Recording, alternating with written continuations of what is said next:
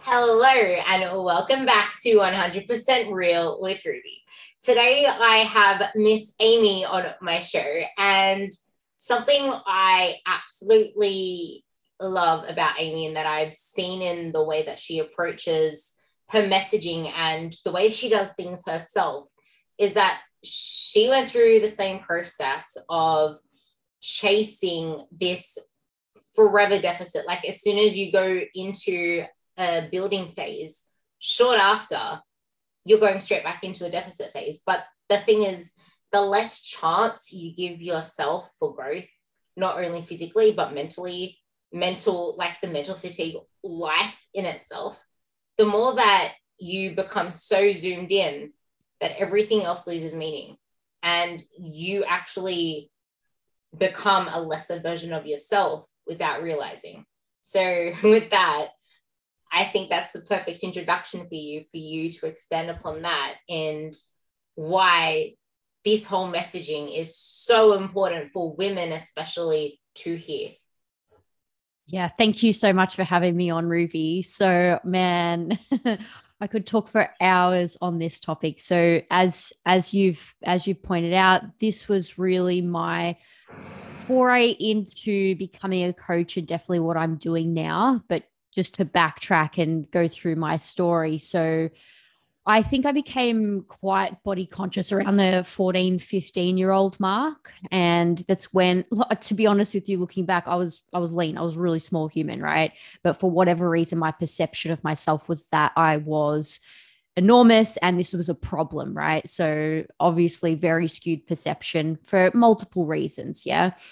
And so from that point, about 14 to 15, up until almost 30, so it was a really, really long time, my whole focus was, like you say, trying to get smaller, trying to be as small as I possibly could, because I believed that if I got to that place, the heavens would open up. There'd be a fanfare, a celebration. My life would be perfect. I would be loved and adored by everyone.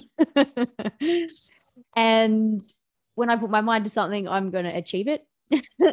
And there was a time where I was at a party and I was speaking to someone who is around my height and much smaller than me. And for whatever reason, it's so strange. But she mentioned what she weighed. I don't know how this came up. I can't remember. But there was this number associated with, which I won't say, but it got stuck in my head. And I was like, you know what? She's exactly what I want to be. She looks happy. Everyone likes her. She's popular, blah, blah, blah, blah, blah. This number is what I need to achieve. So, at this time, I was going to uni. I was like working as a photocopy girl at a law firm. I was studying law. I wanted to be a lawyer. I have lots of things to have consumed myself with that were really important. And yet, my number one concern was trying to be smaller. And I just think back at like the amount of time and effort that I put to trying to figure out different diets, different ways of training, or whatever to get to this number. When I was like, I was studying. I even did this in the first few years of being a lawyer. Like this was my focus. It was huge. But anyway, to cut a long story short, I did a number of different crazy things. One of them, I thought, well, maybe if I run a marathon, I'll get to this scale weight that I wanted to be. I was like, surely after 26 weeks of training, I cross that finish line. I'm going to be perfectly happy. I'll be tiny. I remember I was a hopeless runner. I was really bad at running, right? I would dedicate about 3 or 4 hours to training on the weekend, Saturday, Sunday, just running around a lake on my own. Just, it's insane now I think about it. And I crossed the finish line of that marathon and I thought I never want to do this again. I got no joy from it. Like now I look back, I was like, okay, it was a pretty amazing experience to complete a marathon. Like that's kind of cool. And, the dedication involved. But when I look at the motivation for doing that, it was literally because I thought, well, I can do this. If I finish it, surely I'll be tiny and surely I'll be happy. That didn't work. Then I was like, you know what? What about bikini? So this was 2016, where bikini comps were really taking off on social media. Like it was a really big trend back then. And I got caught in the bubble. Now, I had moved to weight training after running the marathon, and I did really like it. I really liked it. But again, it was just another avenue for me to try and get to this number. Now, the crazy thing is that this makes me laugh so much. I actually weighed that amount that girl weighed on stage. I actually got to, it was the same number, which is like, yeah, it's kind of spooky, but it was the same number. And you know what? Like the prep in and of itself was, I had so much fun. It was fantastic. Yes, it was really, really challenging, but my world wasn't perfect on that day. You know, I had some pretty bad like hormonal issues. I had some pretty bad mental health issues. My relationship was crumbling. It wasn't great at all, right? I was very body obsessed. I was very food obsessed, very food focused. And I sort of woke up the next day and like, where was the fanfare? Where was my life falling into this amazing, you know, I thought I was going to have all these things. I thought I was going to be totally confident. Everyone was going to love me. It was going to be amazing. And I realized, fuck, it's not in a number. Like I'm not going to find it in a number, no matter how small I get. And so it took me quite a few months after that. I gained like 12 kilos in 8 weeks after that. It was really, really hard. So what I thought was kind of rock bottom at the end of the comp, it just got worse and worse. I tried to do things myself. It didn't work. Finally, I found my coach, who's still my coach now, Jace. We've been working together for ages. He's amazing. And he said to me, you're not dieting. You're not dieting for a minimum of 6 months. I don't care that you're not happy how you look. I don't care that you feel fluffy or fat or any of these other words. I don't care. You're not dieting. And we stopped dieting. I want to say something there because this is something that I come up with a lot as a bottleneck, and that's it is so hard for us coaches, really hard to tell you that you are not in a place to diet when you're not in a place to diet, because like we could easily just do what you want because it's your money, but it is so hard for us to say what needs to be said half of the time because it's not right for you right now. And you could easily pick up and take off to the next coach.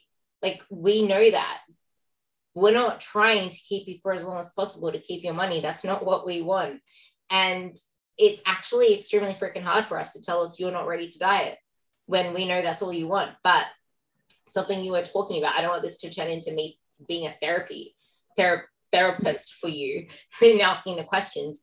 But the key part in this is that it was all chasing a number. The method she used to get there, it didn't really matter. All she wanted was this number.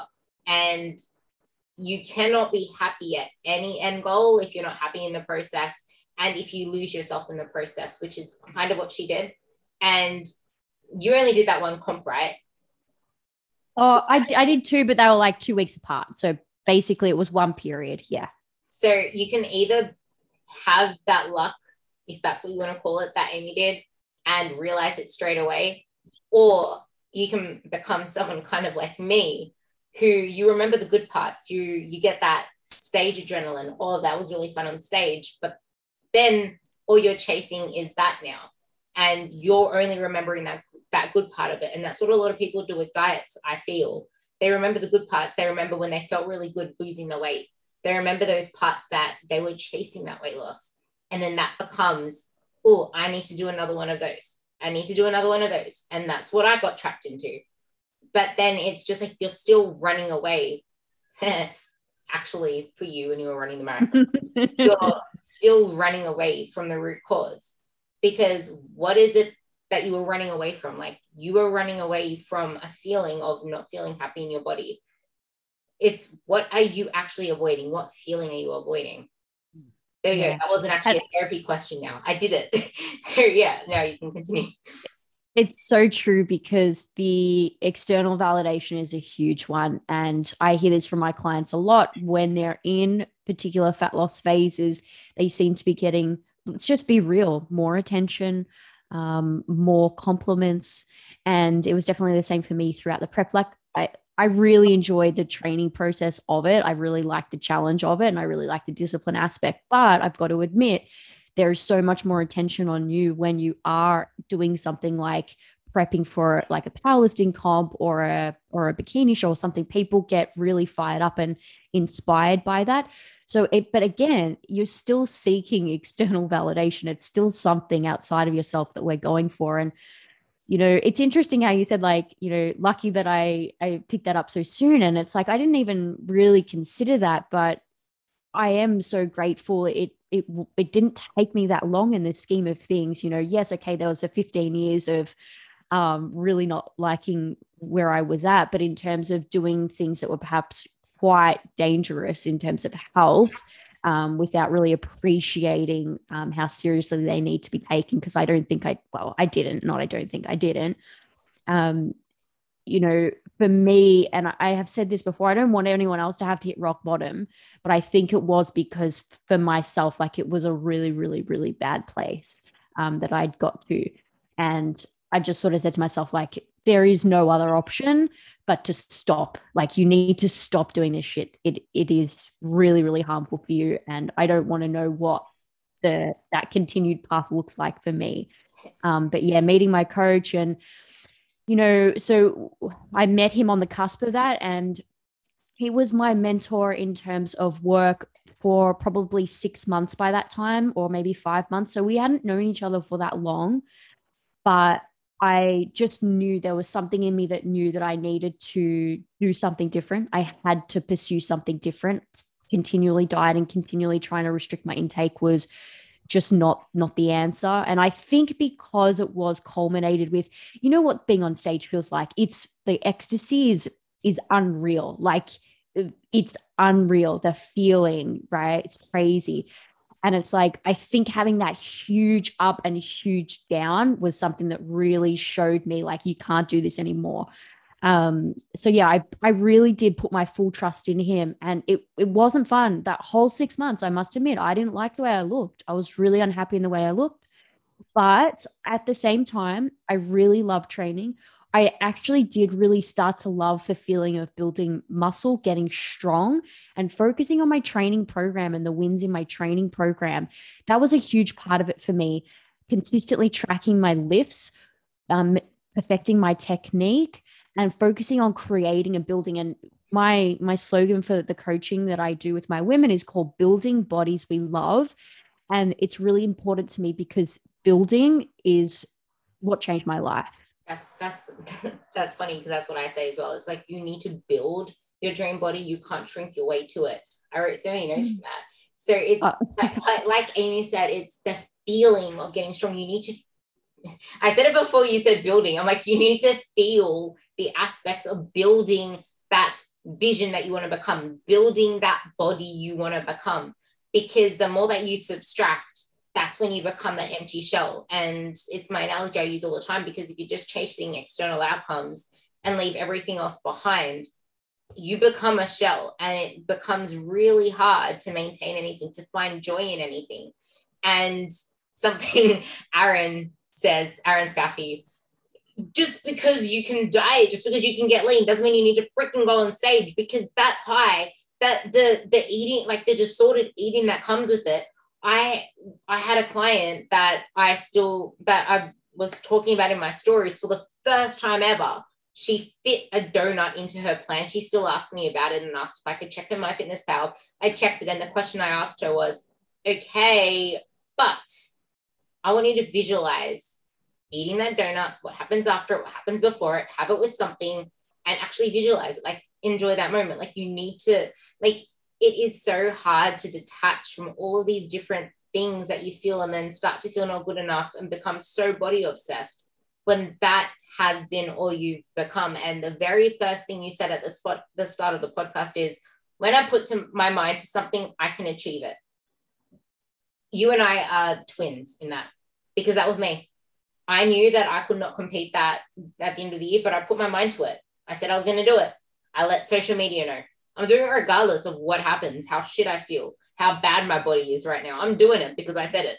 So I did it. And then I did it again, and then again, and then again. And then I got to the point where I got a blood test with 0 testosterone. So it was like that like your body remembers, your body gets the trauma, your body gets all that backlash, and thinking that progress isn't being made because you're not in a fat loss phase is something you said that I feel you need to ramp on about more, because the external validation we get, it can either come in terms of people start to judge us because we're trying to change our bodies, or they start to compliment us, and then that becomes an external validation. But it's also the fact that external validation we place on ourselves with these number goals, with these timelines, which are freaking ridiculous. But everybody needs to zoom out from just having one means of progress. But people don't do that. They don't really know the meaning of progress. Yeah, it's so interesting. And this is something I think about a lot, right? And I don't ever want to be in this situation where I feel like a victim. And this is a really interesting topic to talk about, right? And I understand that the way we are here in Western culture, this is what I know, so I'll speak of, is heavily body focused, heavily being for women. Well, I think even for men now, it's becoming more and more of a pressure situation to stay lean year round or to be lean. And we significantly value people who are lean. It is the way it is. Like, I don't know why it's happened, but it just seems to be getting even more and more with social media. Who are getting the clicks? What sort of people are getting the clicks? And, a lot of this is Photoshop. It's not even real. A lot of it's Photoshop, a lot of it's surgery, all those sorts of things. But it just seems we've got ourselves as a collective in a position where we're significantly valuing looking a certain way. And it really doesn't matter the cost, whether it's health, financial, mental, whatever. It doesn't matter. We don't care. We just want to see an image, right? And that's what's getting all of the attention. We all see this. It's impacting all of us as much as we would love to say it's not. It is impacting all of us and the way we see ourselves. So the woman who I work with is typically a perfectionist, a high achiever. So for her, it's like, well, I want to achieve the best in every aspect of my life. When it comes to my physique, this is the way I need to look, right? And it's not understanding that for a lot of us who aren't getting paid to look a certain way, or perhaps don't have genetics or don't have the financial resources for surgeries or whatever, it could be, number one, very unrealistic and also potentially very unhealthy. And there's nothing wrong with walking around looking however you look, being super healthy, like whatever that is for you. It's going to be different for absolutely everyone. And, I believe health should be our number one. Both physical and mental health should be our number one. Whatever we look like with that, it's whatever we look like, right? But with the woman that I'm coaching, she's often thinking that the only outlet for me to be showing myself that I'm worthy or making progress, because progress is very important to her, is when I'm in a fat loss phase. I think part of it is not just the social conditioning, but it's also the payoff and the feedback we get in a fat loss phase, which is much faster, especially like if you don't have problems being in deficit, like you're someone who gets shit done, you're going to get a result. And it's probably going to come within the first 3 weeks. And you're probably going to see it week after that. Like the centimeters, typically, they're going to be coming down, right? And this is for someone who they want to stick to the plan 100%. They're just going to get shit done. They're going to see results pretty damn quickly in a fat loss phase. So they're seeing they're making progress. It's happening pretty quickly. They're getting a lot of external validation from other people and being held up basically on a pedestal by their, people in their environment. And when it comes to, okay, well, we can't do this forever, health, of course, we get to a certain point, maybe they've achieved their goal. It's like, okay, so we're going to spend, I don't know, the next 5 years of maintenance, the next 6 months of maintenance, next 3 years, whatever. And what happens? You can, did you want to jump in? There's 2 points that you said there that I want to emphasize, 2 really good ones. The first one touches on a story I put up recently of a girl I'm trying to detach from the scales, because she started with me 2 weeks ago. And in those 2 weeks, she's lost so much weight already, because obviously it's your starting point that does that. And this is why you should not compare to anyone. She's starting at a place that allows that. And if you're going to focus so much, this is why I hate it when people actually compare their progress photos. That's what I do. Don't do that. And stop. I hate it when people do that. I hate it when you bring your progress photos and show me your week to weeks, your 2 weeks, your month. It's like, I don't care about that. Zoom the fuck out. Because if you're putting all your worth of fail and success on a scale on the changes you make in the minute sense, what happens when they're not that drastic anymore? You're not worthy anymore. It doesn't matter anymore. That progress isn't being made. this is what I want you to focus in on. But then there were two things that you said, which is why I was like, okay, now I actually need to stop. You said two things. The timeline. It might be 3 years. It might be 5 months. It might be 5 years. It might be 4 months. There's no timeline because we don't know that shit. Like any coach that gives you a static isn't really a coach. They're not working based off your biofeedback. Like we can give you ideas, but we don't have that purple sparkly psychic ball.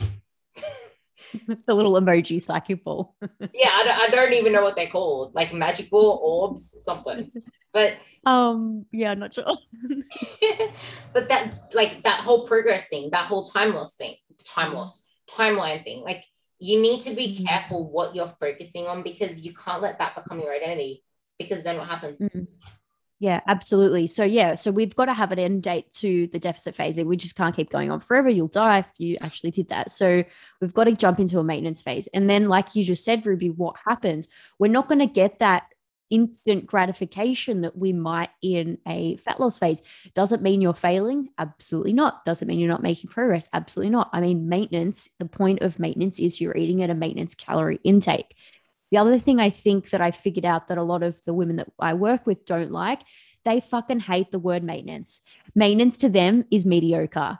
And what I've started to do is name these phases performance phases, because that helps them understand the intention. So what are we trying to do when we're eating at maintenance calories? For most people or most women that I coach, it's going to be some kind of performance goal or a hypertrophy goal, which like kind of goes hand in hand, right? Some don't care so much about the hypertrophy. They're focused on strength, but it's a performance focus. It's not a mediocre focus, right? It's not maintenance of anything. We're not going into the gym trying to just maintain the weight we lifted. We're always trying to progress. I'm the same there, but I don't know why people talk about why are you talking about life in terms of freaking surplusing and deficiting and maintenancing? Like, why is it all talking about, like, when someone says, are we in a maintenance right now? Are we in a fat loss phase right now? Are we in a surplus right now? I'm like, I don't know. Like, macros aren't that static. Can you tell me more about everything else that's going on in your life right now? Like, are you actually doing things you need to do? You can't just keep focusing on the outcome, but maintenance is progress. I don't know whether you've said it, but it's something I always say. Maintenance is where most progress is made. Yeah. And I think it's really, really important too, like you were saying before, and this is something that I've been thinking about a lot, is finding the joy in that process, because we could be here for another 60 years. Like if we really want to, look after our health and bone density and all those things, especially as women, it's really, really important. It could be 60 years of training. Like, what the hell? This is a blip, right? So it's like, let's fall in love with the process. Let's find, like, how do you like to lift? What would be a really fun goal for you at the moment? Would it be, getting to a 100-kilo deadlift? Would it be, I don't know, doing a photo shoot? Would it be just consistently training 3 times a week for 6 months because work is fucking flat out? And that would be a huge achievement, whatever it looks like, right? And as I was saying before, the woman I coach, she really doesn't like the word maintenance because she thinks it's mediocre. So something that I've been working on with a lot of my women is, number one, let's rename it. Let's just focus on performance. Let's give you like all of the lifestyle KPIs we need to tick off so you're kicking ass in the gym and having fun and really enjoying it. So we can take the focus off the need to constantly get this instant gratification, which, like we've been talking about, really, it's just like this external validation that it's a never-ending hamster wheel. And when you think you've got to the end of it, it keeps going. You need more. So let's get off, start enjoying the process. And if we have any worthiness shit to deal with, like, let's see psychologists and figure that shit out. That worthiness part is actually really important.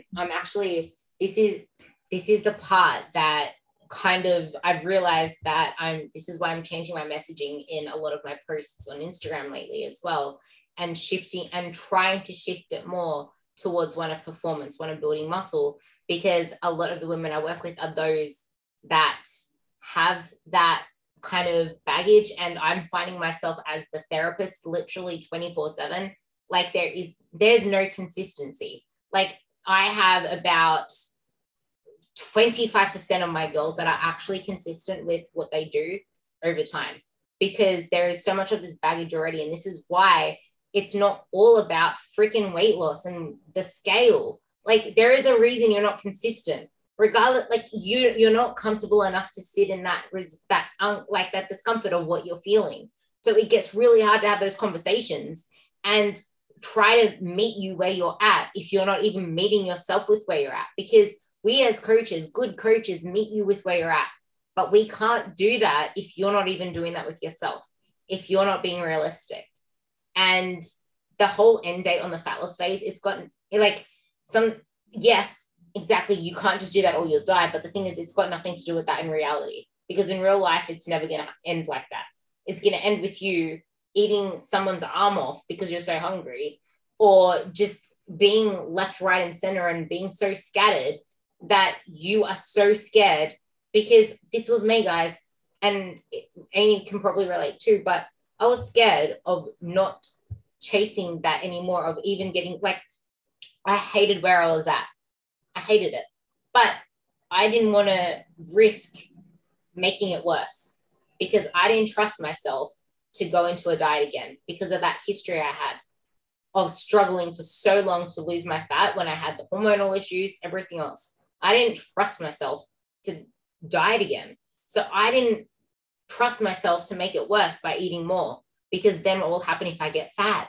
What will happen if I gain weight? Like, these are real fears. And this is why your quote, I wrote this one down, you're feeding into the shitstorm you're wishing you weren't in. I loved that quote, so I wrote it, because that's exactly what you're doing.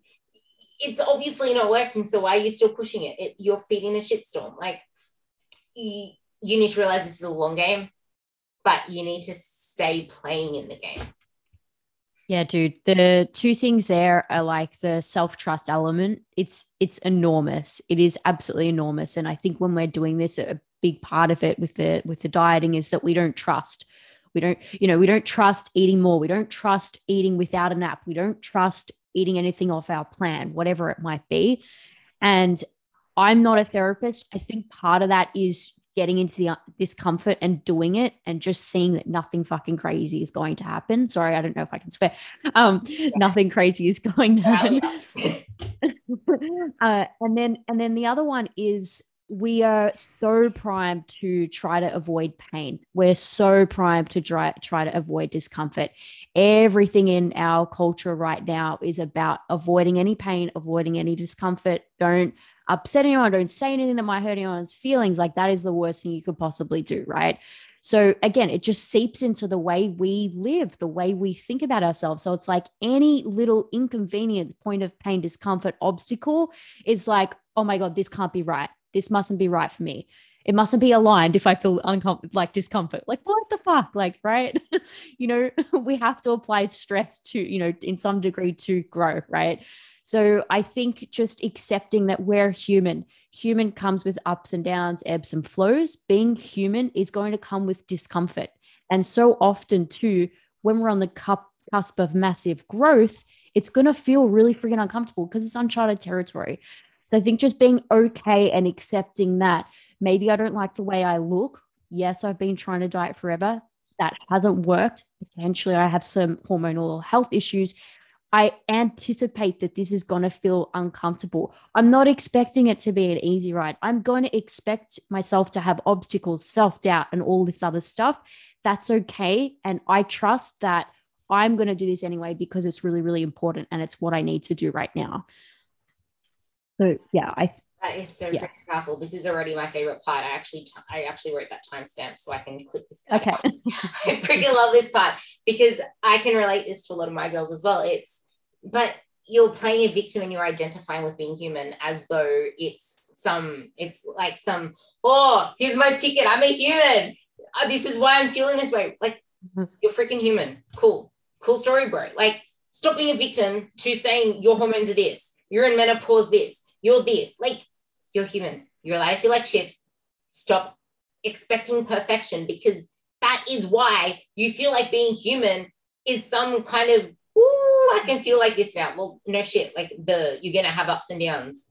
Stop trying to say I'm human to validate why you're feeling a certain way, and just realize you're going to feel that way.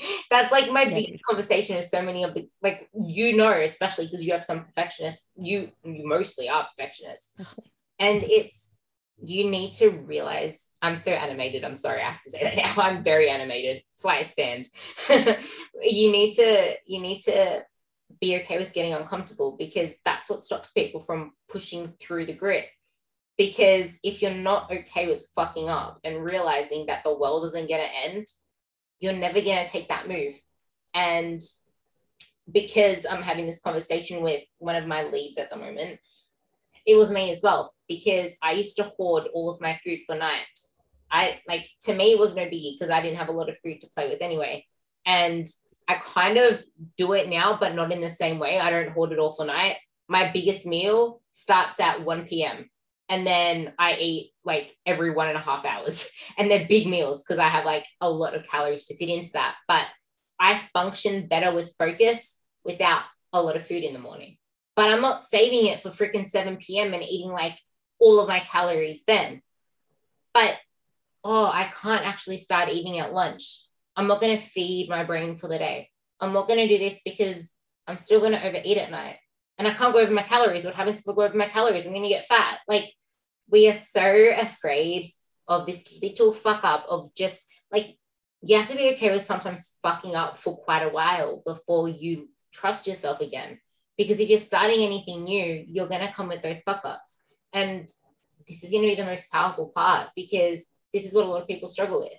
They're too scared of getting further away from already being uncomfortable. And it's the same when people don't want to stop chasing fat loss, when they realize what they're doing isn't even working anyway. And that's where I mentioned I was as well. I hated how I felt. I hated how much work I was putting into, how much I hated my midsection. Are you a shorty like me?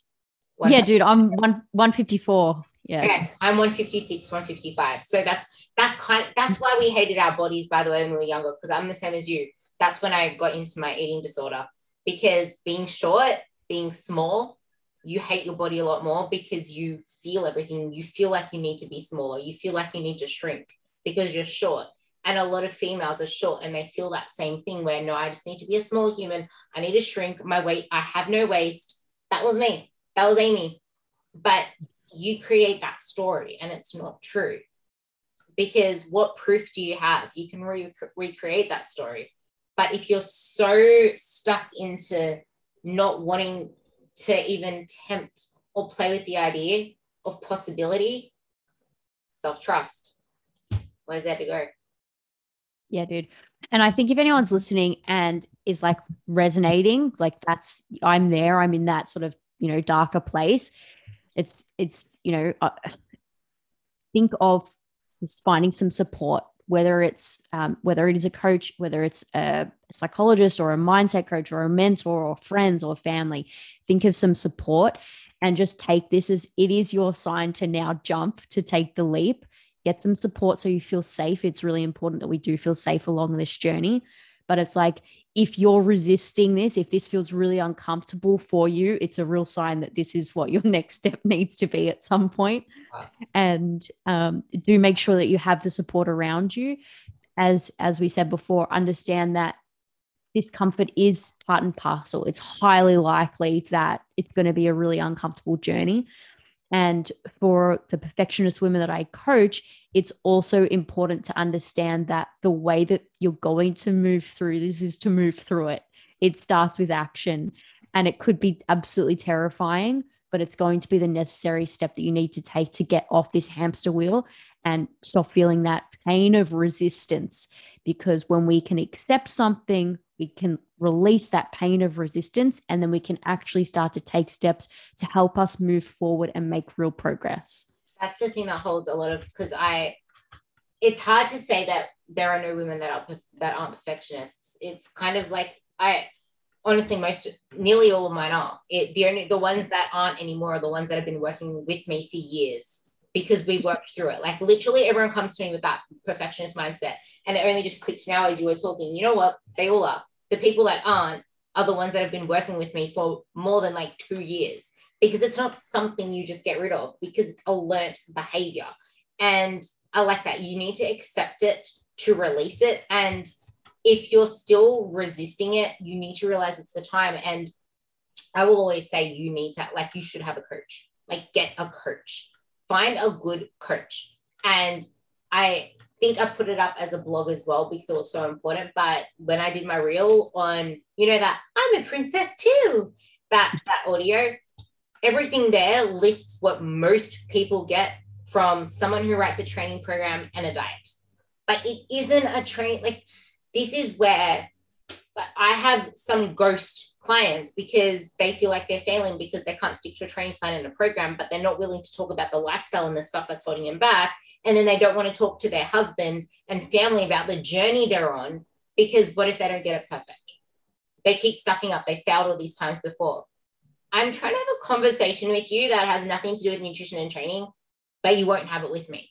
Like, I'm willing to have this conversation with you, but you need to get comfortable being uncomfortable. Get a coach. Keep that coach for years and stop thinking that we're here to keep you for years. But you should stay with us for years because there is so much more to this than just fat loss. Coaches aren't here to just help you lose weight. If anything, that's like a fraction of it, because that's not even the end goal. That's just a vehicle on the way to the end goal. And there's so much more to it. And the only reason I'm saying this now is because of the podcast I was on just before. And that's with investing in a coach. It's got nothing to do with, well, it kind of does, like the whole financial privilege thing as well. But if you're listening to this, you have enough resource to get a coach or a mentor of some sort. Not everyone is $100 a week. Not everyone is $350 a week like my one is. Like, there's like, it's a massive investment for me, and it's freaking freaky. Like, you think I wanted to like sign off on something that's almost the price of a mortgage. But the thing is, what's the cost of inaction? Not just now, but in the future. It's not just what are you gaining, but what's the cost of inaction? Because the cost comes with a tax on your mental health, your relationships. And I don't know whether we hit record when we were talking about this, but when you're so focused on just fat loss, on just that one thing, you miss the real value of life. And I did too. And sometimes I still cry, like literally, because my dad's 74. My mum is almost 70. And I could even cry now in this conversation because I get so emotional over it. But I had a conversation with my dad the other day, and I was talking about how we don't have memories together. And then he brought up all the cruises we went on, and I wasn't present. I was focused on food, focused on my body. I was prepping for shows. When I wasn't prepping for shows, I was still so hyper focused on my body. I don't know whether you've ever went on a cruise, but they have buffets and then they have restaurants where you go out to eat and stuff. I'm like, I'm not in control of what I do at a restaurant, but I'm in control of what I do at a buffet. So I'm going to the buffet. And only once I remember going to the restaurant with them. I don't really remember much of the memories with them. And my brother used to live with us, and I never had time with my parents because my brother, alcoholic, mental issues, blah, blah, blah, blah, blah. He doesn't live with us anymore. Police took him away. That's how bad it was. But because of the stress that he put my parents under, they're so senile. They have like some dementia kind of thing. And when you are senile, like, this is something you guys need to remember. And now I'm making this about me, but I want you to talk. But something you guys need to remember is that when, like, even like alcoholics and all that kind of stuff, like whatever this is, it's always like whatever you hate and like about other people, all that kind of stuff is a mirror of you. When you're an alcoholic, it exacerbates your own you, like you. It exacerbates you. When you're senile, it exacerbates you. So now everything has my mom completely OCD, nitpicking on, because I swear she's like bipolar or something, but she's like nitpicking on everything. It's like you don't really get to spend as much quality time with them when they're in those states. So question yourself, what is the cost of inaction? I want you to talk about that next. What is the cost of inaction? Because it's not financial. Like, if you actually stop, I hate conversations on money when it comes to coaches and business coaches and marketing coaches, as soon as money comes into the equation, which I fell for once, as soon as money becomes the focus, you lost my interest, because money is a vehicle on the way to what we want to get.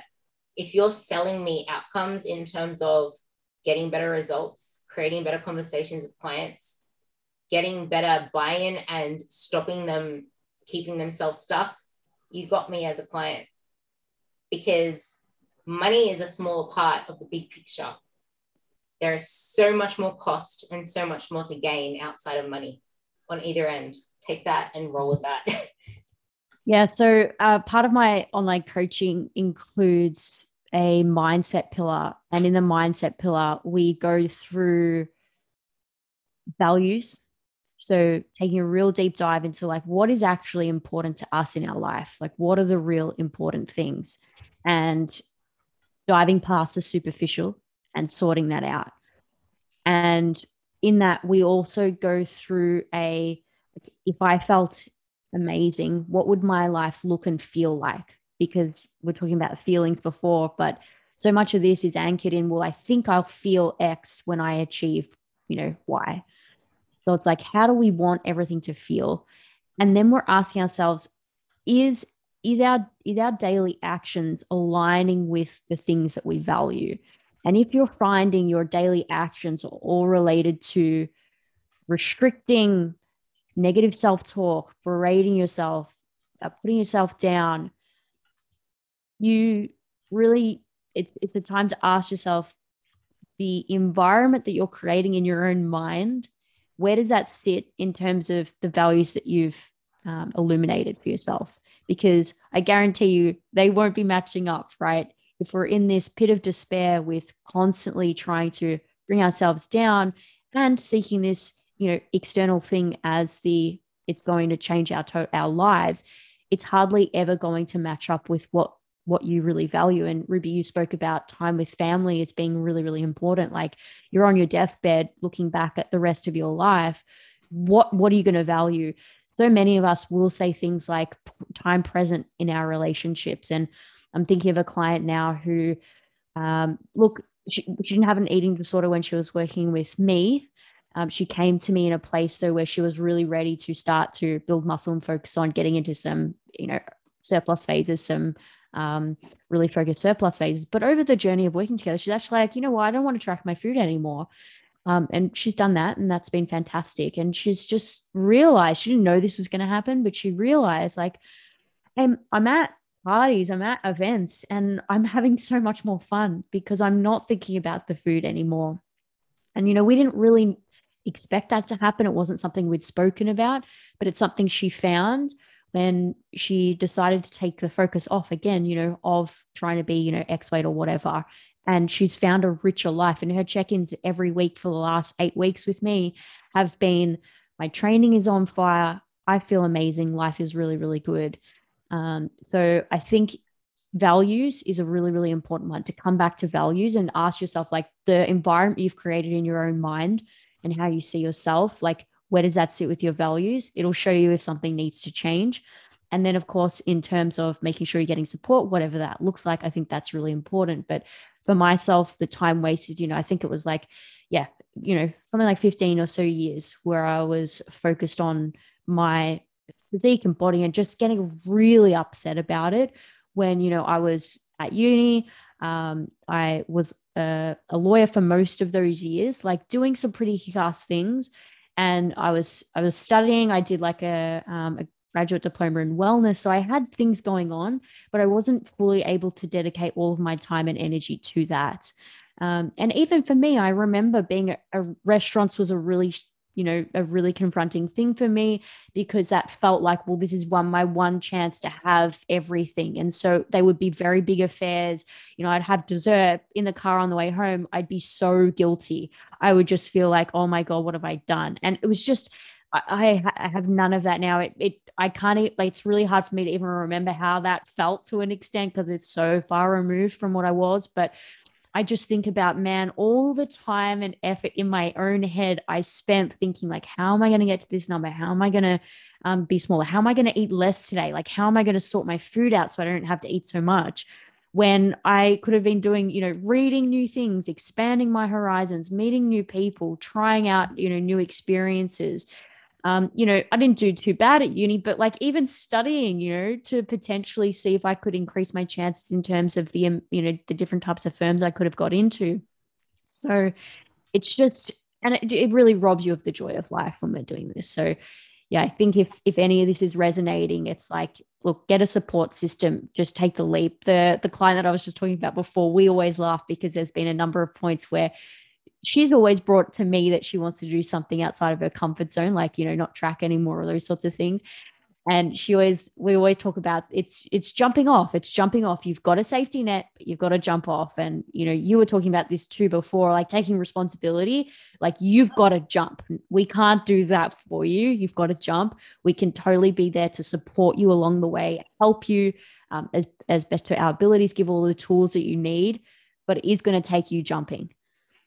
Yeah, every time you speak, I have so many points to go off. Like, honestly, relatable, and not just as a coach, but as like someone that's been through the same stuff. It's restaurants are confronting for a lot of people, and that's why you need to invest in the long game, because it's a process. But something you mentioned that I feel is really powerful is she came to you saying that she didn't want to try. Guys, we don't know what we don't know. And we are the coaches, not the trainers and the dumbasses. I'm sorry, but the dumbasses, like us actual coaches that give two shits. We want to help you with all the tools in our toolbox, but we're not going to throw them at you. They're in our toolbox for a reason, and we want to keep adding tools to our toolbox.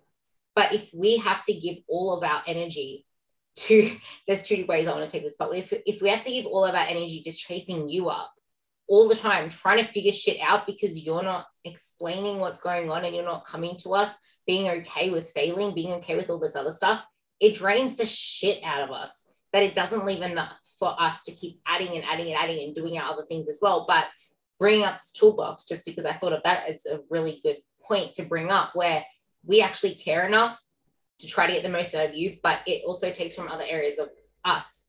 But this is why you need two to tango. But talking about the toolbox is, we do everything we can to add to our toolbox, because we freaking give more than two shits.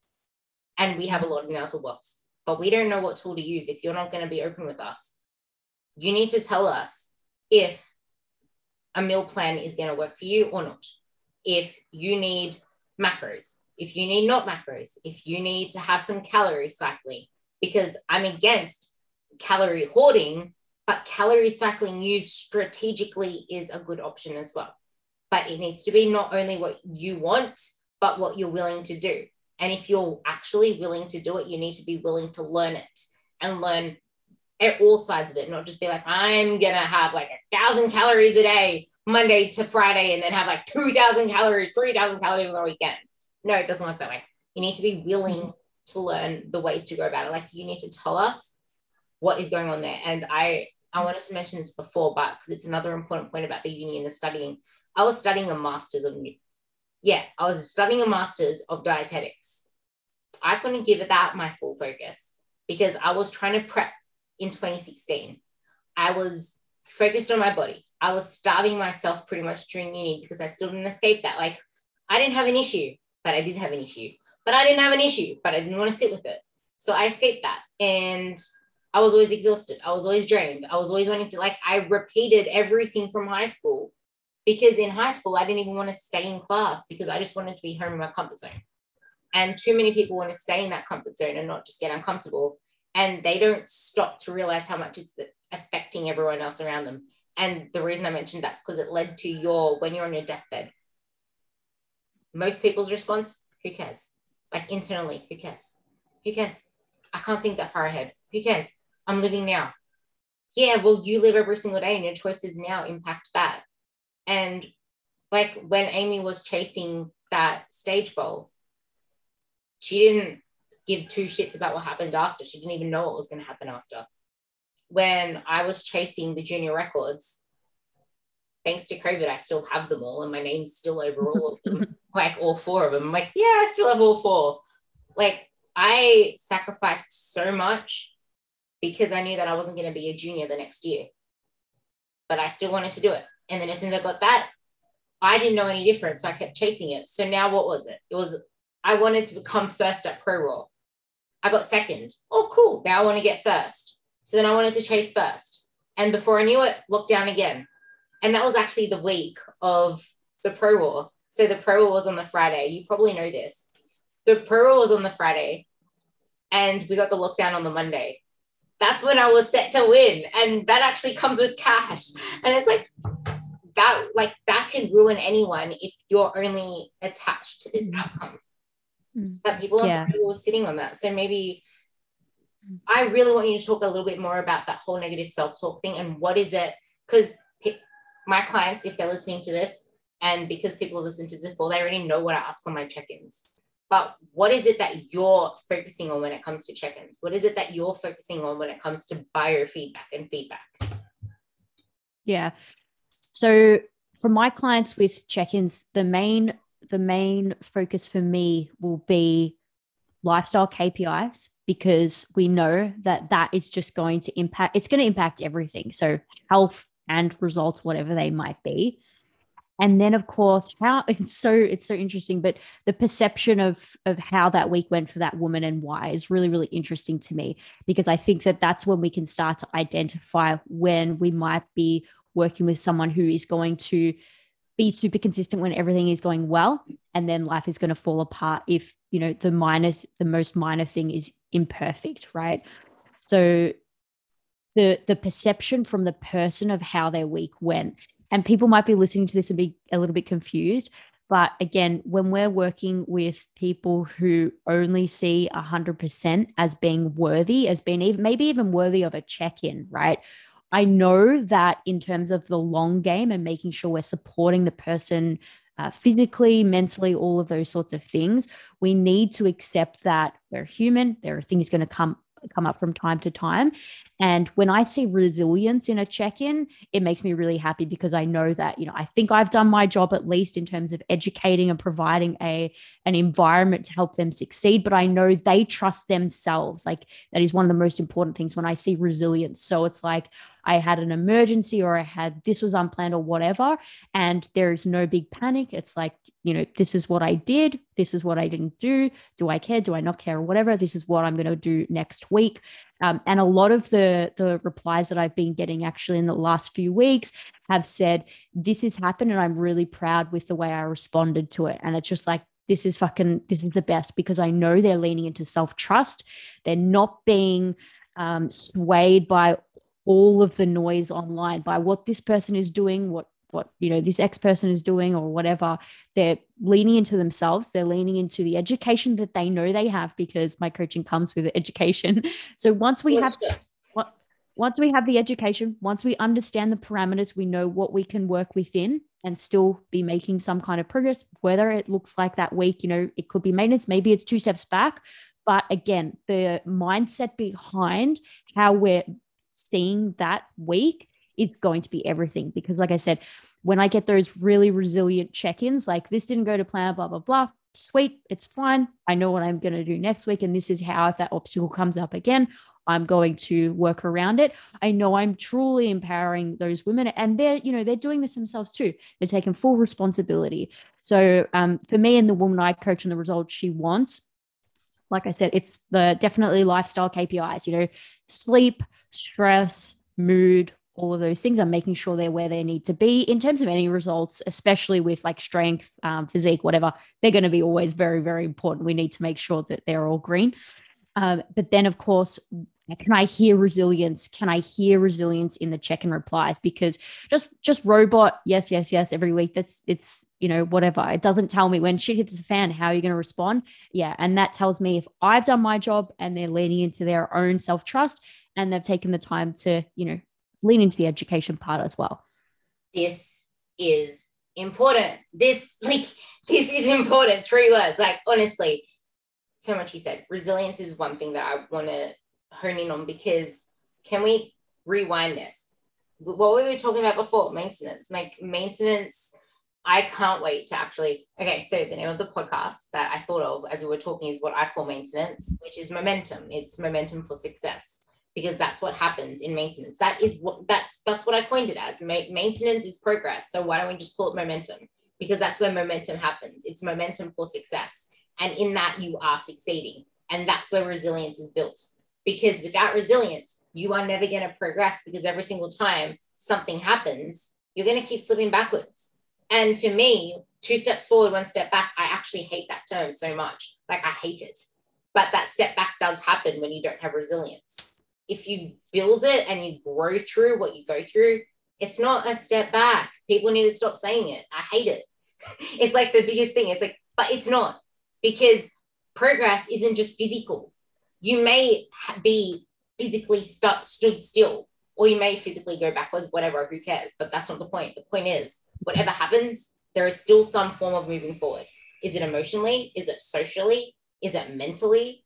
There is still some forward movement if you built up that resilience and you're doing this the right way. So if you see it as a step back, the perfect woman, thinking of one of my perfectionists, the perfectionist woman will see that as failure, will see that as, I'm not good enough, I'm slipping up, I can't do anything good today. What's the point? I'm injured. What's the point? This went wrong. What's the point? But you're still moving forward if you keep moving forward.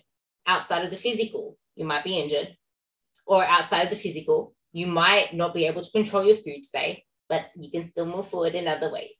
And then that's the leading into the self-trust. Trust yourself that you can manage the situation, but also, above all, reach out to your coach.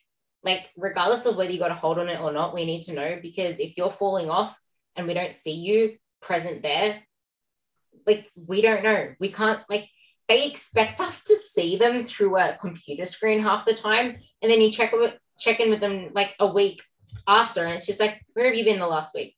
Oh, I got sick, blah, blah, blah, blah, blah. I'm like, I didn't know that. And I don't know that unless you tell me that. So, like, I expect you to be doing what you need to do. And I don't know any different unless you tell me what you're doing different. I can't know what you're eating every single day unless it's shown on my screen. But we're not expecting anything from you. We only expect what you told us is going to happen. That's on you. We don't expect anything from you. Everything's at your pace. So you need to stop wanting it all now. And the last thing you said, which I loved, which I pointed at you for, is the education part. Like, yeah, that's cool and all that you provide education. Cool. That's cool and all that I provide education. Cool. But most people, this is part of the podcast I was on. I just loved it so much. It's like, education, information, coaching, it means jack shit if you're coming into it with a mind of, I'm just going to let you do your show and I'll just pick what I like out of that. Or I'll just decide if I want to try it. If not, I'll just leave it. I'll just wait for the next interaction. You need to come to it with a mindset of, I am, your word, full responsibility. I am responsible for taking this information, and however I enact this is going to impact my progress, is going to impact my lack of progress. So you need to take responsibility for what's available to you from your coach. And you said before, sway from the noise online. Sometimes, I don't know whether you've ever looked at, like, you checked your clients' Instagram profiles, all that kind of stuff. I have a client who follows like 3,000-4,000 people on Instagram. I'm like, you have so much clutter in your Instagram. You probably don't even see my posts. Probably don't even watch my stories. I don't even know what you look at. Like, there's no way that many people are going to show up on your feed. Like, if it is too much of a hassle to clear that out, maybe it's time you start a new Instagram and be okay with letting that go and just bring the best parts. Because to create a future that you want, you need to create space for it, and you need to bring parts of the past that you like. Like, with your clients, you don't completely get rid of the past. Like, you bring those lessons with you, don't you? Yeah. I just wanted to touch again on the values piece, because I think it's really, really important with you now. You're saying you hate the 2 steps back and all that sort of stuff, right? It's like, I've said this to a few of my clients, that our values and deciding, like, showing up with an integrity in ourselves, it creates an anchor from which we can make all of our decisions. So even if something's happening in, the external world that we can't control, and it might seem like the impact it has on us is setting us back or whatever, if we can say to ourselves, we showed up in a way that is within integrity and makes us proud in a way, then no matter what happens around us, we can always hold our head high. And it's like, even when decisions that you're making that, are totally in alignment with your values might produce outcomes that are uncomfortable, because they're true to you, it is your anchor, and you will always be able to sleep at night when you're making decisions that are in true alignment with what is authentic to you. And I think it's when we are either, trying to get to this scale weight or whatever, these real outcome driven things that we're trying to strive for, when we don't get them, if we haven't acted in a way that is within integrity, that's when I think we can get really disappointed. We can throw our hands up, because don't we want to show up every single day in a way that makes us proud? And that's going to look really different every day, because again, we're humans and there's lots of external shit happening. But if we know what they are, if we know what that anchor is, no matter the inconveniences, things that don't work out right, if we've shown up in a way that we truly believe in and is authentic with us, I think that can help put a lot of the, but I've wasted time behind me. It's like, get an injury, do I throw my hands up in the air and sit in my bed and suck all day? Is that in alignment with my values? No, because I value resiliency. I value training, whatever that might look like. Even if I can't train with an arm, I'm still going to train because that's important to me. Yeah. So I think it's really, really important to do this work and ask ourselves, like, in what way do I want to show up today? Even if today isn't perfect, even if all of my meetings get canceled and I get fired and all of this sort of stuff, like, how do I want to show up? And if we do that, no matter what the external looks like, I think we'll find heaps more satisfaction with life and with our results. There's a part in there that I actually think that you can dive a little bit more into, just because it's too good, is you mentioned I wasted time. And this is something I come across with a lot of people, whether they sign up with me or not sign up with me. They feel like they wasted time already doing all these other things. They feel like they wasted time already. And it's like, what's the point? Or they stay. Like, I can think of one person in particular who I know will never actually sign up to something and actually make a difference, because you said it as well, you don't want to be a victim of something, but she is so comfortable doing huffy puffy training and thinking that she has a handle on her eating, but then still overeats and binge eats at night. And if you look at her MyFitnessPal, because she decided to sign up to like a 6-week habits challenge that I created, and she'll probably listen to this as well. But honestly, it's heartbreaking, because there's a lot of people like this. Like, it's a short thing. I'm going to sign up to that. It's not commitment. Because her thing, our first conversation was, it blows my mind that you know so much and you can help so many people and do so much. And I'm 50 and I think I know all the things, but you just make it like the way she said it. But it's just like, yeah, well, the thing is, I might be my age knowing a lot more than you in this, but there's probably someone who's like 17 who's been studying, for example, studying computers his whole life. I know jack shit about computers. Like, what am I going to do? Try and fix it myself and stress myself out? That's why there are so many things that I haven't yet accomplished, because I haven't invested in someone to help me do shit with technology. I freaking hate technology. Like, I tried. Now I just, whenever I go on TikTok, it's just to get an inspiration or just to like find something I like to put it on there to bring onto Instagram. But it's like, you can only give so much effort to a particular thing until it just becomes wasted time, wasted effort. But if you stay stuck in that mindset of, I already wasted my whole time, what's the whole point committing anymore? But you're still not comfortable.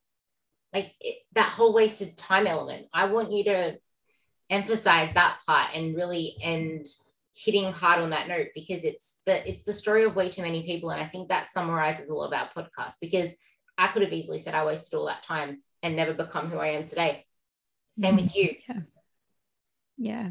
Yeah, absolutely. And it's like, I think we all have our own paths and we all have our own the journey that we need to go through to in order to grow and make progress over time.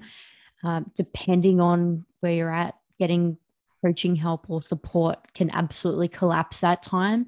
And I think for some people it can be really scary because it's coming out of the familiar, it's coming out of our comfort zone. And I think that sometimes we don't want to admit that where we are is our comfort zone, even though it feels like hell. Yeah.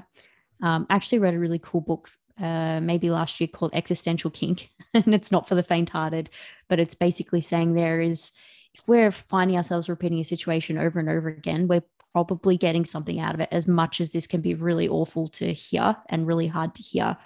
But this is where I think that if you have had enough, if you've truly had enough, and if the results you're getting or whatever are truly frustrating you that much, it is really important to ask yourself, like, are you just doing the same thing over and over again? It's like dating the same, what do they say? Have you just dated the same partner with a different face if you find yourself in toxic relationships? It's like the same thing. Like, yeah, it's like that's doing. actually something that I've been harping on about as well a lot, but it's deeper than that as well. That's why I said, just because of this note, I want you to drive, because this is seriously so important. Like, if you're not stopping to actually figure shit out and pause, why do I keep doing this? Both me, which is why I was able to talk to my client the way I did, she kept going back into the same relationship. She broke up and went back with the same person like 4 times.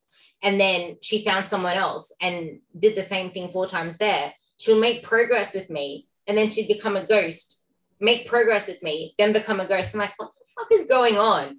But she didn't, like, you could see that she was back with the guy because of the photos on social media. I'm like, but it's like, you need to figure out what it is that's keeping you stuck in this thing. Like, what's the trigger? Because wasted time is only wasted if you're not going to use that time to become better. But that comfort zone. Yeah. I think it's absolutely that comfort zone. And this is where, we can't do everything as coaches. It's definitely up to each person to take responsibility and to say, enough is enough, because maybe enough is not enough. And maybe we like complaining.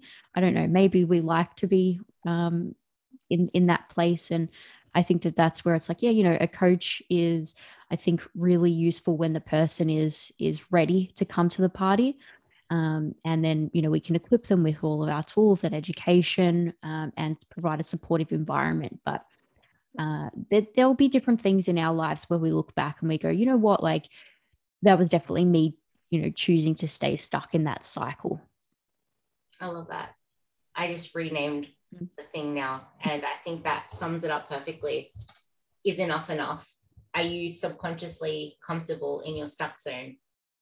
Maintenance is momentum for success, guys. And if you're stuck, I think the first thing to do is to pause and to ask yourself, what's the feelings right now?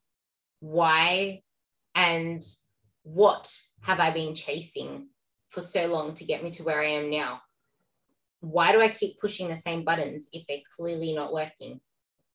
And the biggest question of all is, what's the cost of inaction? Because weighing up the cost of action is keeping you stuck, because that's all you're looking at. But the cost of inaction, and stop putting money to just the cost. It is a whole lot more, just like it is a whole lot more than the scale. So zoom out. And I'm going to find your quote again to end this whole thing on. Stop feeding the shit storm that you're wishing you're not in. And relate that to everything in life. Relationships, physical, social, mental. You're feeding it by starving it, but you're feeding it by avoiding the situation. You're feeding it by my whole analogy of the drive energy. You're feeding it by driving, not pausing to reflect, not being okay with getting uncomfortable. So get that in your head. And Amy summed this up really nicely. So I'm not going to add anything more to me harping on about that last part, because honestly, the best thing you can do is make a change before it's too late. because we both know it doesn't end well.